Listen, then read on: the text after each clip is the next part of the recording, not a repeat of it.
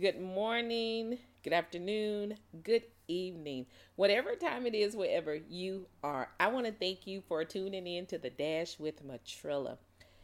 We are in the month of August, guys. August. Did 2019 not just fly past us? Even though it is moving right along, I am praying and hoping, wishing, conjuring up blessings from the Lord that everything that you are expecting, if you haven't received it already, it is still on the way and that you see it before this year is out.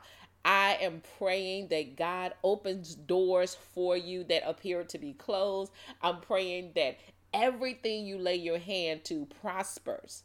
And I'm praying that for you. If you listen to this podcast and you have been following me since day one or recently or when I started, it doesn't matter. I am praying for the Dash with Matrilla's listeners. So I want to make sure that you know my goal is to pray for you on the regular and make sure that I stand on your behalf, that God moves in a miraculous way just for you.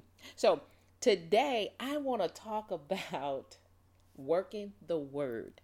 The word of God is powerful, and I'm talking about very powerful.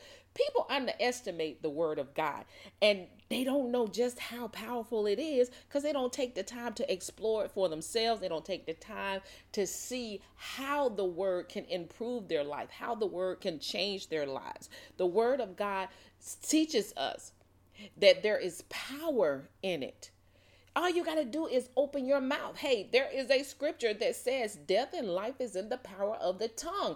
The word is teaching you. It is teaching you, telling you what to do. It is an instructional manual so that we can live the best life possible. I keep telling you guys, your dash is your life. So that little line between on your headstone, that little line between the time you were born and the time you left this world, that dash is what people are going to talk about. What happened in between your life and your death? That's what they're going to talk about. So why not use the word of God to improve your life, to grow your business, to improve your family life, to improve your spiritual life? Why not work the word of God? Because that's what it's there for. It was written for us to have something to go to refer to so that we can say, this happened to Ruth. Y'all know Ruth is my favorite girl. This happened to Ruth. I've seen this situation before. I'm in this situation. I can follow these instructions. I can follow the footsteps of Ruth and Naomi and see how to be a better sister to my sisters, how to be a better mother-in-law, how to be a better friend, how to be a dedicated woman, how to be a committed woman, how to be a loving woman, how to be fearless. All of that is in the book of Ruth. How to get a good husband. It's in the book of Ruth. But guess what? Getting the husband is not about flaunting everything we got or manipulating the man or anything like that. But that's a whole nother podcast. But all I can tell you is Ruth is a very short book.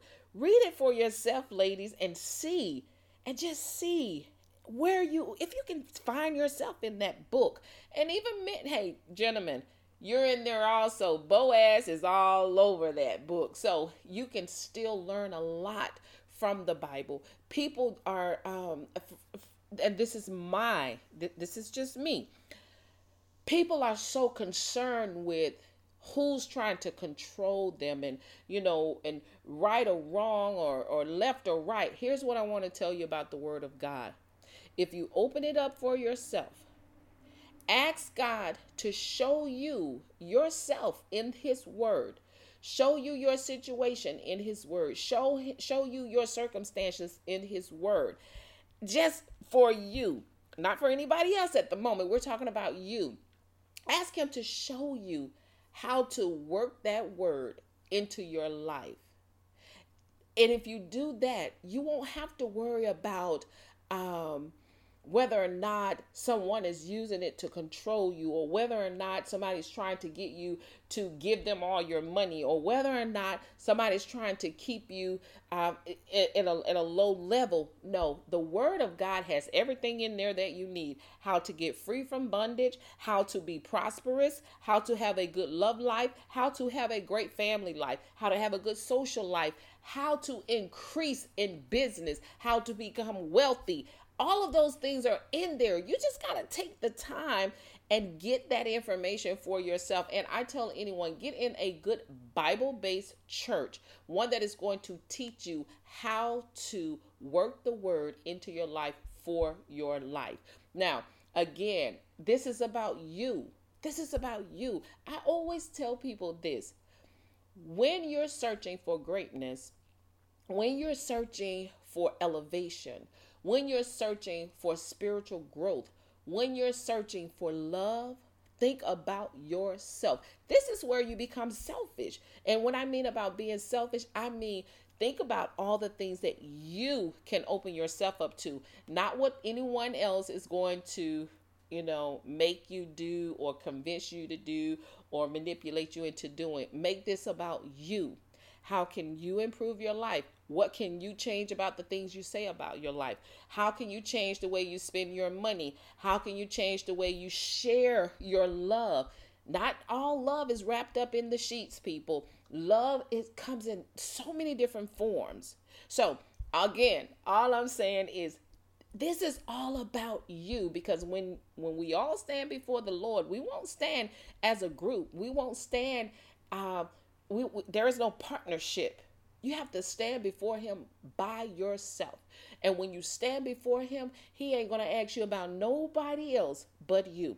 So that's why I say, make sure that you're staying focused about you and what it is that you're trying to improve about your life, and connect with people that can help you improve your life.